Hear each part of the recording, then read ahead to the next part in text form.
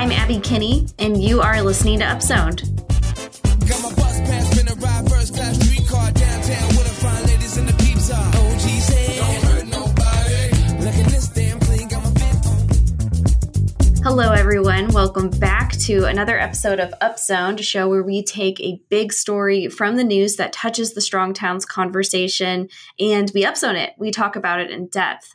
I'm Abby Kinney, an urban planner at Multi-Studio in Kansas City, and today I'm joined by Norm Van Aden Petersman, who recently joined Strong Towns as their member advocate. Norm, did I get your name right? Yes, you did. To make sure I got it right. Well done. It's 3 words and 1 last name. Yeah, I love it.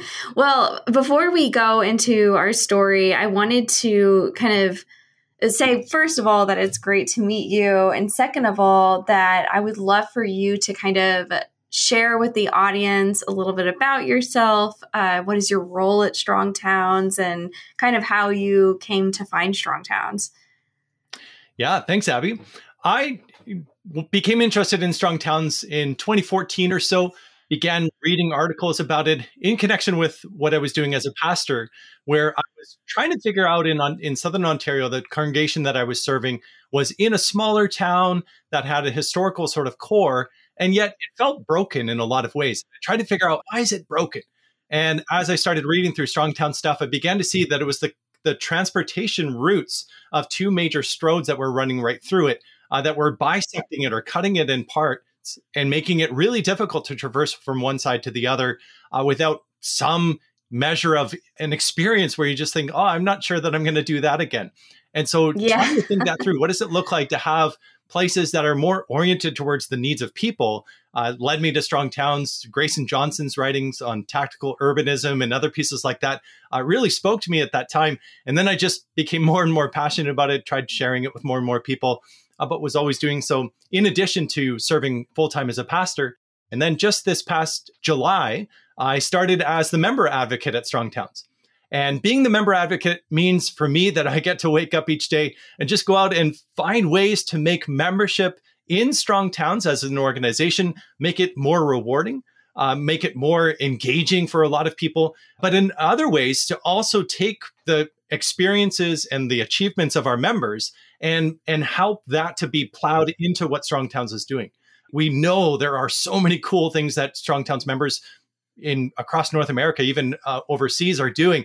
And in time, we want to build what Chuck has called a conveyor belt, where we're bringing all of those stories up and out and celebrating them and highlighting them as examples of what people are doing in their community.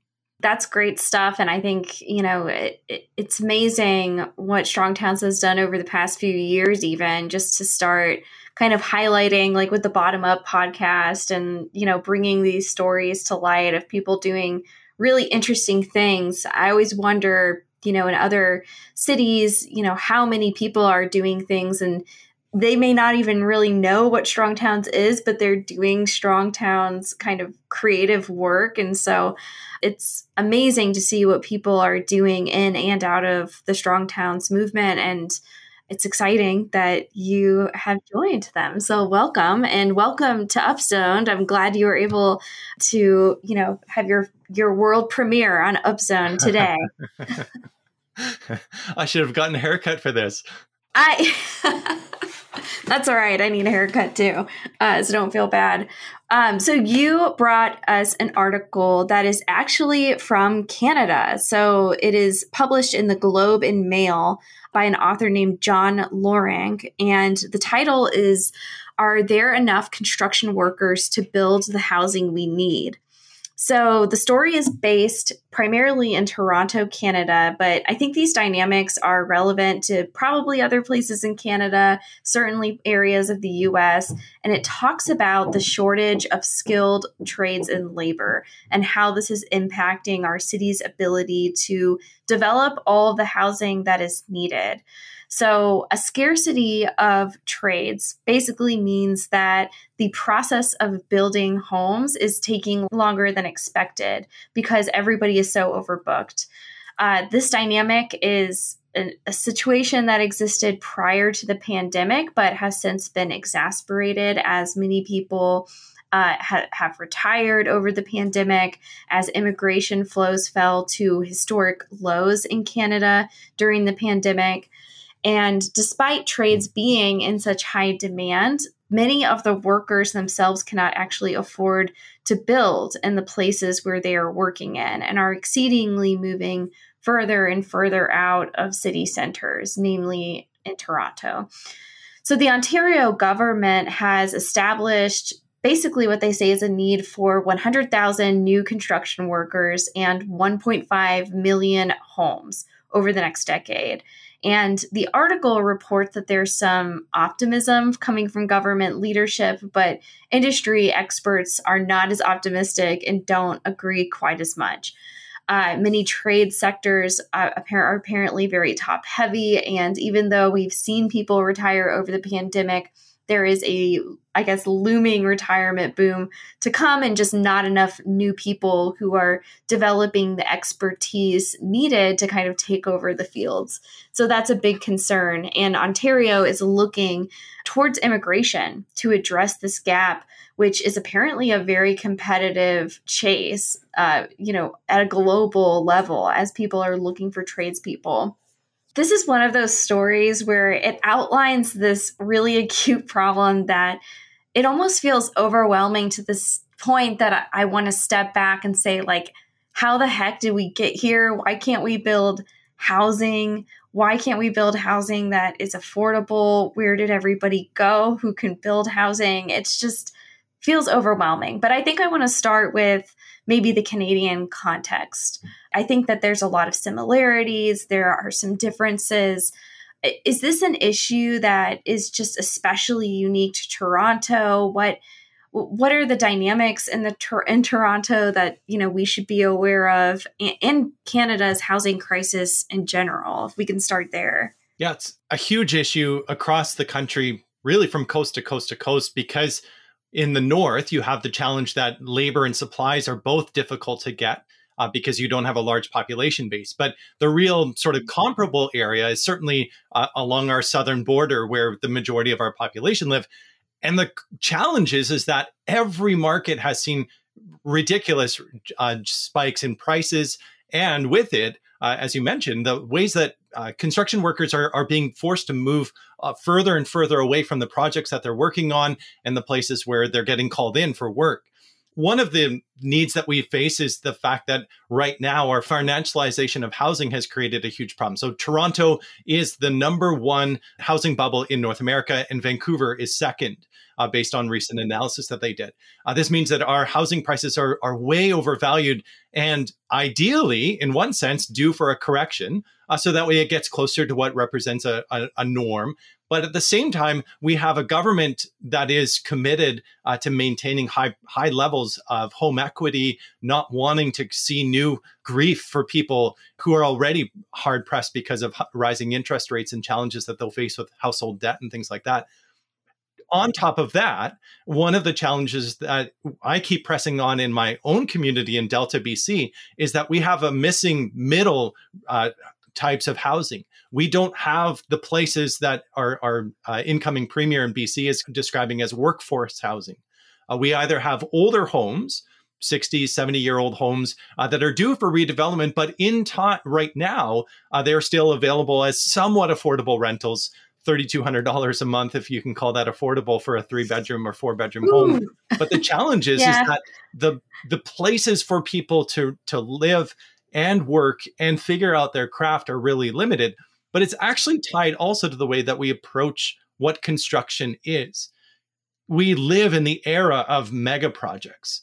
I noticed in the article, it describes the fact that residential housing is butting up against the construction demands of big transit projects, school projects, water projects, sewage projects.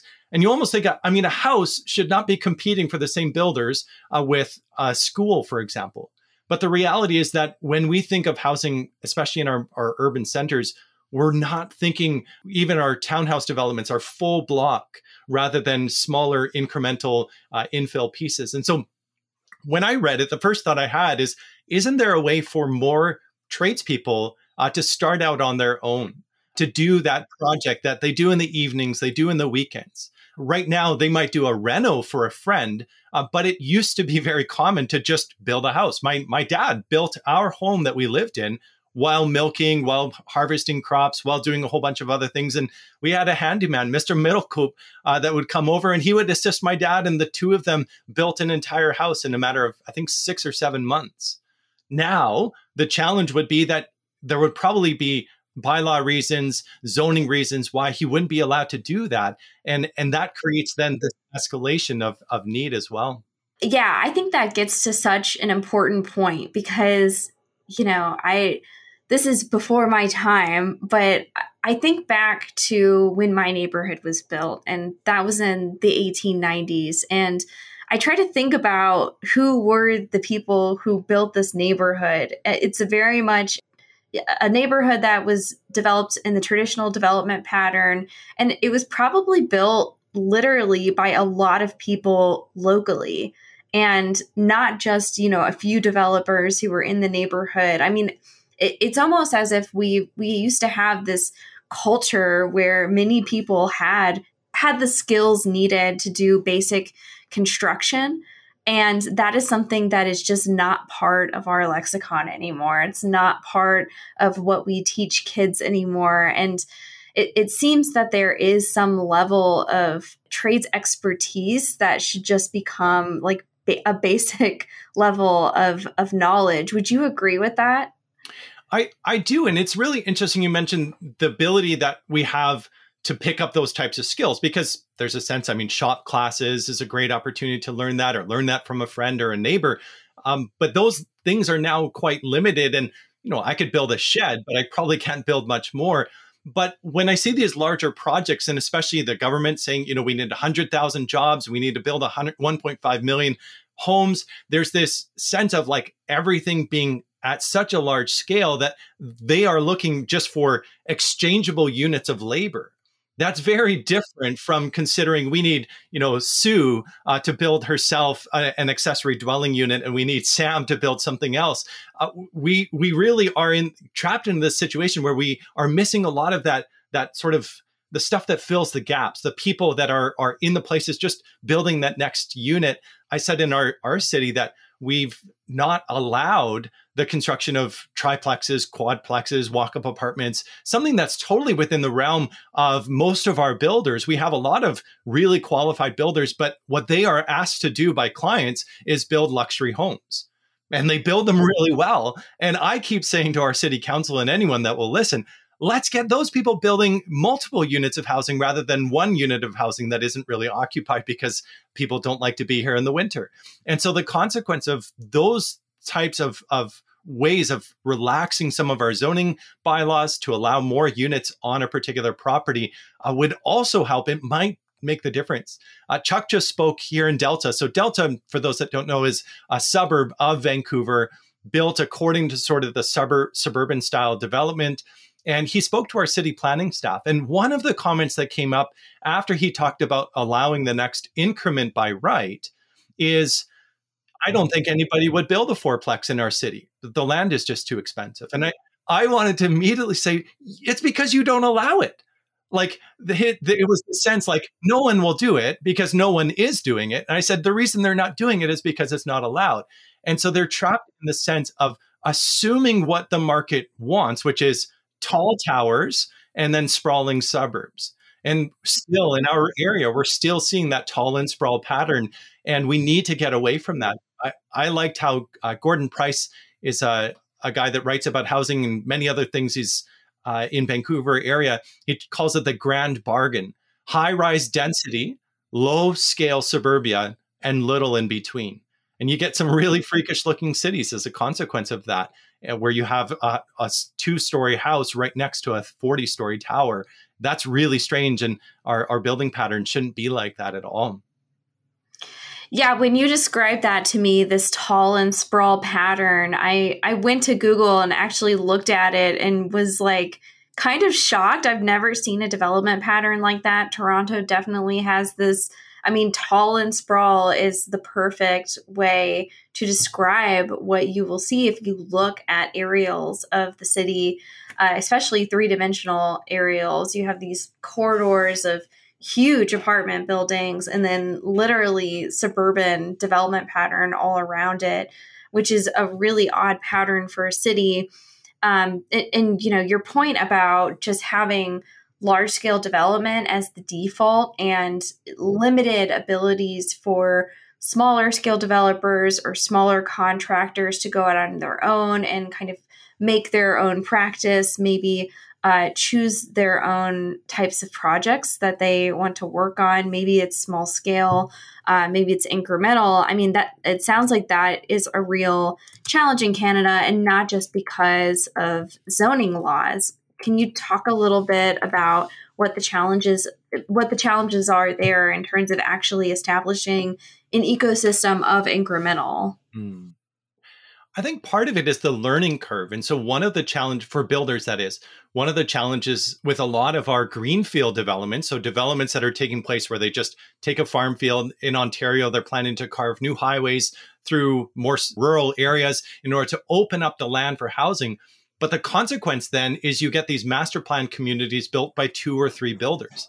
And my brother worked for a while as a fast framer in Calgary, which meant that he would go from site to site to site to site to site, just throwing up houses. But he didn't develop skills in that. He was just one piece in the machine, a cog making the machine work. And it's a degraded experience of what it means to be a builder. And so I understand at some level why our trades unions, especially in Canada, have tried to protect a sense of the integrity of the work that they're doing and allow for apprentices to move up within the ranks. And yet even there's no pathway for them to start their own shop really easily, to get started just doing a smaller project. But I think another missing piece is that we don't have easy ways for someone to start just building small units in the backyard and then moving on to single family homes or duplexes, triplexes, then their first walk-up apartment, then getting into something maybe a little more complex, a whole courtyard and things like that. Instead, we expect a deeply financialized, deep-pocketed sort of developer to have just a legion of subcontractors that do precise planned developments over and over and over again. And that's creating a sense where we get a lot of one thing really well, which is quickly built, relatively cheap homes on expensive land. But we then lack that deeper sort of ecology of a place that looks after itself, a place where people can step in and construct something for their own use really easily. We make it really convoluted for someone to do something for themselves. And so most people don't. And I think that's certainly one of the challenges that's here. And then I think of my brother's experience as a fast framer, and it's no wonder he didn't want to keep doing it. The dropout rate for apprentices is still very high in Canada, despite their best efforts. And I think that there's a similar problem in the United States as well. Wow, that's really interesting, especially thinking about, how do you retain workers that are in the labor force? I mean, not even about just attracting them, but actually retaining people who are new to the trades and keeping them in the trades to the point that they can see opportunities to basically establish a really robust level of expertise. And your point about having a variety of different skills within the trades, I think is very important, because people need to have a sense of meaning and not just feel like they are a cog in the machine, just doing one thing over and over and over again for this large financialized system. Your point about, the type of housing, it's either, suburban tract housing or, built at a large scale with a largely financialized approach, or the same thing, but basically apartment towers. It seems to me that that lack of variety of housing types, not enabling that within, not just Canada, but it's a huge problem in the US. It kind of creates this dynamic of like haves and have-nots, where you have like the homeowner class, and then, you have the renter class. And of course, there's condos and, there's some complexity there. But I don't quite understand why we've made it so complicated for housing to just be adaptable generally, because I live in a neighborhood where it was built during a time where somebody said, I'm going to build a single family house on a skinny lot. I call them proud talls, and then, the next person decides that they're going to build a fourplex, and then somebody else builds a corner store, and somebody else builds a house with a duplex. I mean, there's so much variety. For someone who's really interested in cities and urban planning, it's mesmerizing. And we have so many neighborhoods like this all across the country, and it's reflective of a time where housing was just flexible. We allowed things to be adaptable. And in a lot of ways, I'm sure we're probably already seeing our own adaptations all across the continent. People are just doing things, whether the zoning laws are allowing it or not. You're going to get bootleg duplexes or accessory units. You have kids living with their parents because they can't afford to buy a home, roommate houses, co-housing, all these different types of house hacking. Is that something that you are seeing in Canada? Are people kind of finding different ways to all live together despite our inability to build the housing that we actually need? Absolutely. And I think finally we're starting to see some real change at the provincial level, where for example, there's legislation in BC that will require municipalities, again, this is mirroring what they've done in California, requiring municipalities to approve housing. In my mind, I think at some level it should be, is it a slaughterhouse? No? Okay, it can go next door to you. Now I know that's a little bit superficial, but that is almost the challenge that we've allowed zoning to sort of expand into this thing. And Mitch Durand-Wood at the Dear Winnipeg site, he's got a great article about a neighborhood full of illegals. And at first you think, oh, what is this? And he's just saying it's building types. They're illegal in a strictly zoned pattern as the overlay of zoning, the down zoning that occurred in the 70s is continuing to cause a huge impact on our communities as the impact of that is continuing to be felt. The other challenge that we have in our region, for example, in the Metro Vancouver region, a household income of less than $100,000 means that if you are a renter, or if you're a relatively new purchaser of a home, it means you're rent burdened or you're housing burdened. More than 30% of your housing is going towards rent or a mortgage and housing related costs. And the challenge of that is that limits people's participation in so many other things. You have to work extra hours. You can't afford to participate in community activities. You can't engage as deeply in various things. Critically for us, people in our situations are not putting money away. But the other responsibility is that, or the other challenge is that it's putting on a government an obligation to consider, do we have to provide housing to everyone who makes less than $100,000 a year? We think that's crazy, but that's what it's become, where then the only viable way to maintain communities of people living in this region who are making less than that is to begin subsidizing their rent or their housing. You think maybe let's try to bring that scale down, that the level of entry should be back at where it used to be, and really held on for quite a long time until all of a sudden those decisions on downzoning, this cutting away of the opportunities for people to build within their own communities began to really escalate this ladder that just sort of kept building in terms of the unaffordability problems that we face. And so there was various scapegoatings. Oh, it's foreign buyers or it's other pieces, but the bulk of it has always been these restrictive practices that have been there. And Nathaniel Lauster is another scholar out here who writes about housing. I think his book's called The Life and Death of the Single Family Home. And he talks about the way that in Vancouver, he does a study of the way that in Vancouver, the area where now the towers are, that was always considered to be working poor neighborhoods. And it was. They were rough areas. They were by the docks. They were by the mills and things like that. And then they also created the Great Housing Reserve. And so the Great Housing Reserve was part of this grand bargain that those that lived in the Great Housing Reserve, primarily white middle-class families, or wealthier, were able to dictate that their reserve would remain the same and they would allow a small portion to be changed.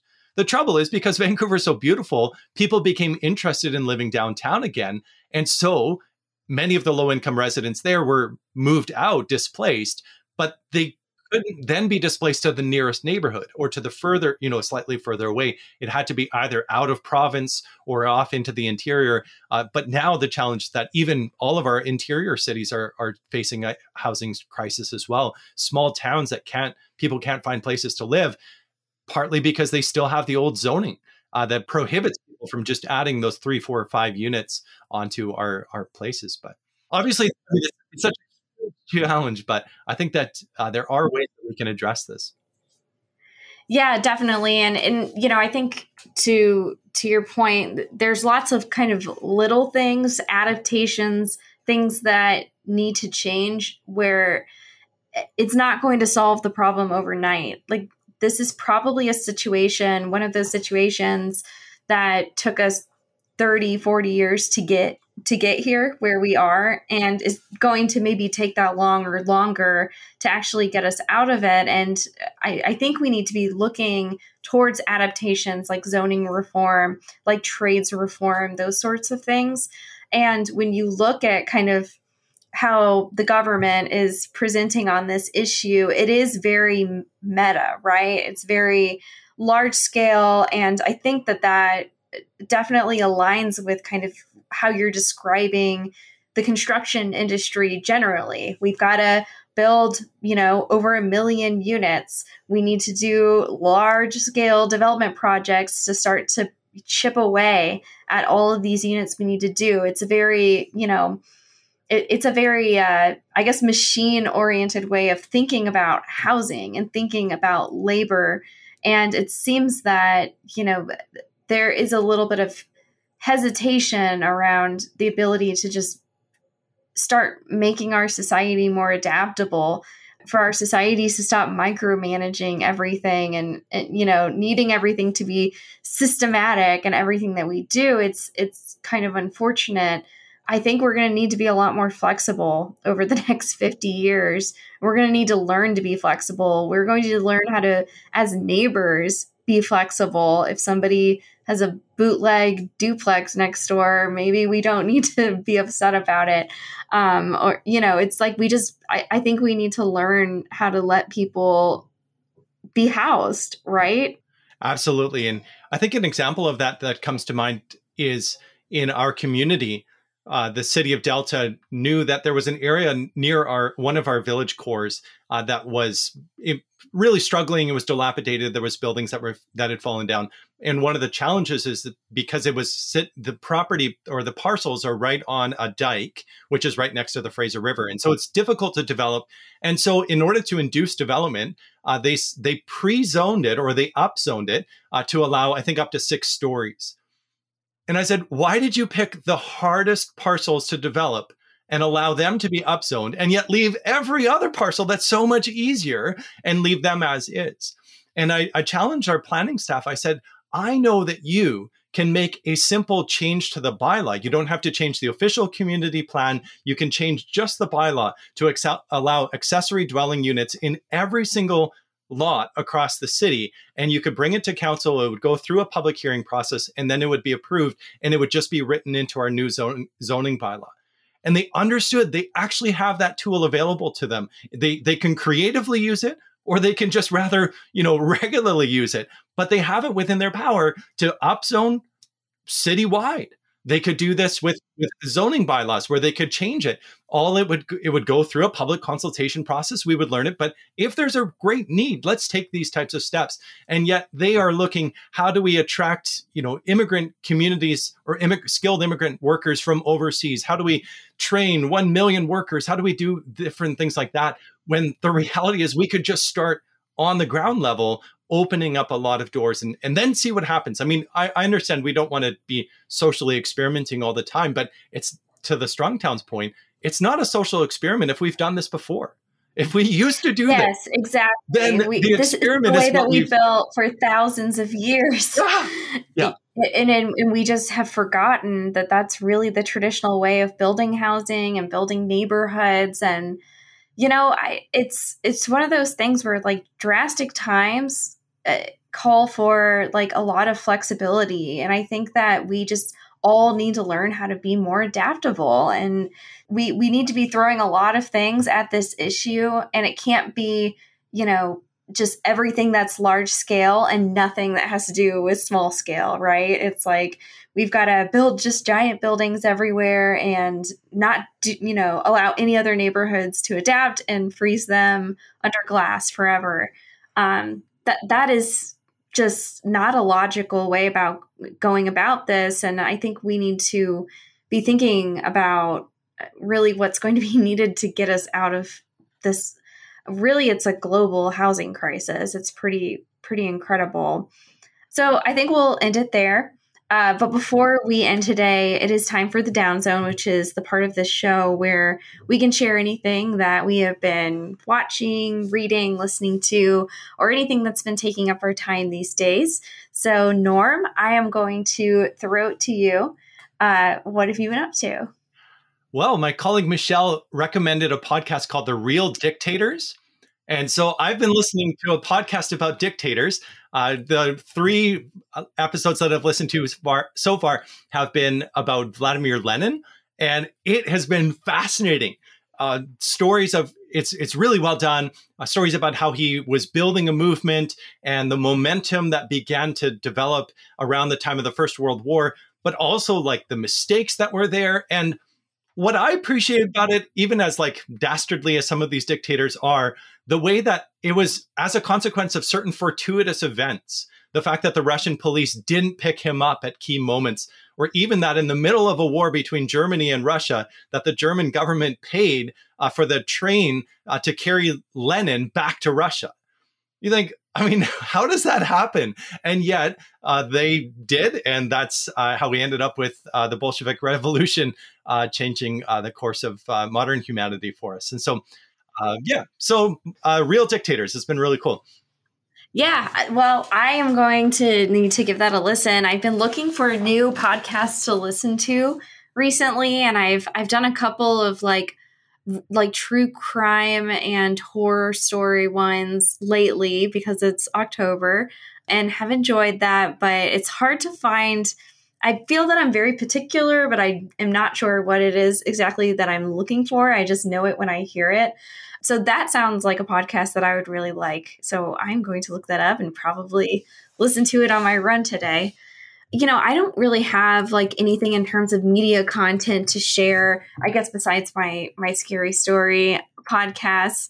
But I just wanted to share that last week I did quite a bit of traveling. That's why I was out for Upzoned.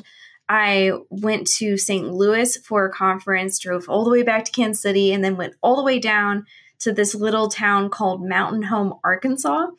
I went for a wedding, and I just wanted to share that it definitely made me think of like the potential strong town.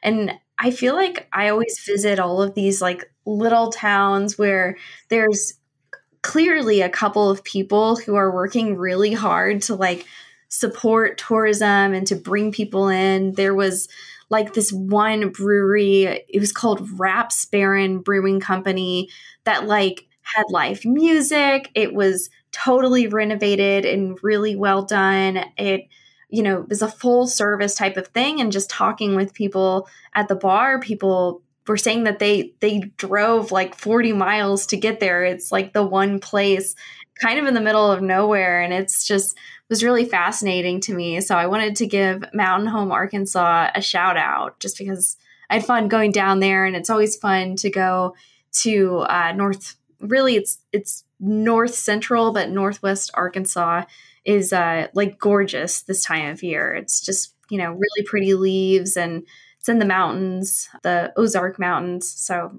definitely a very good time. I would recommend it. Sounds idyllic. And you drew a nice Strong Towns lesson out of it. So that's a double whammy. That's great.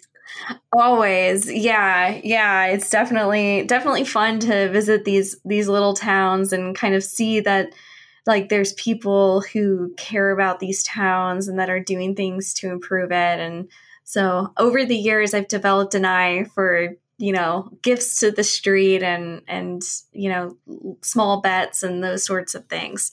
So there's definitely people there who are improving the town, which is really cool to see.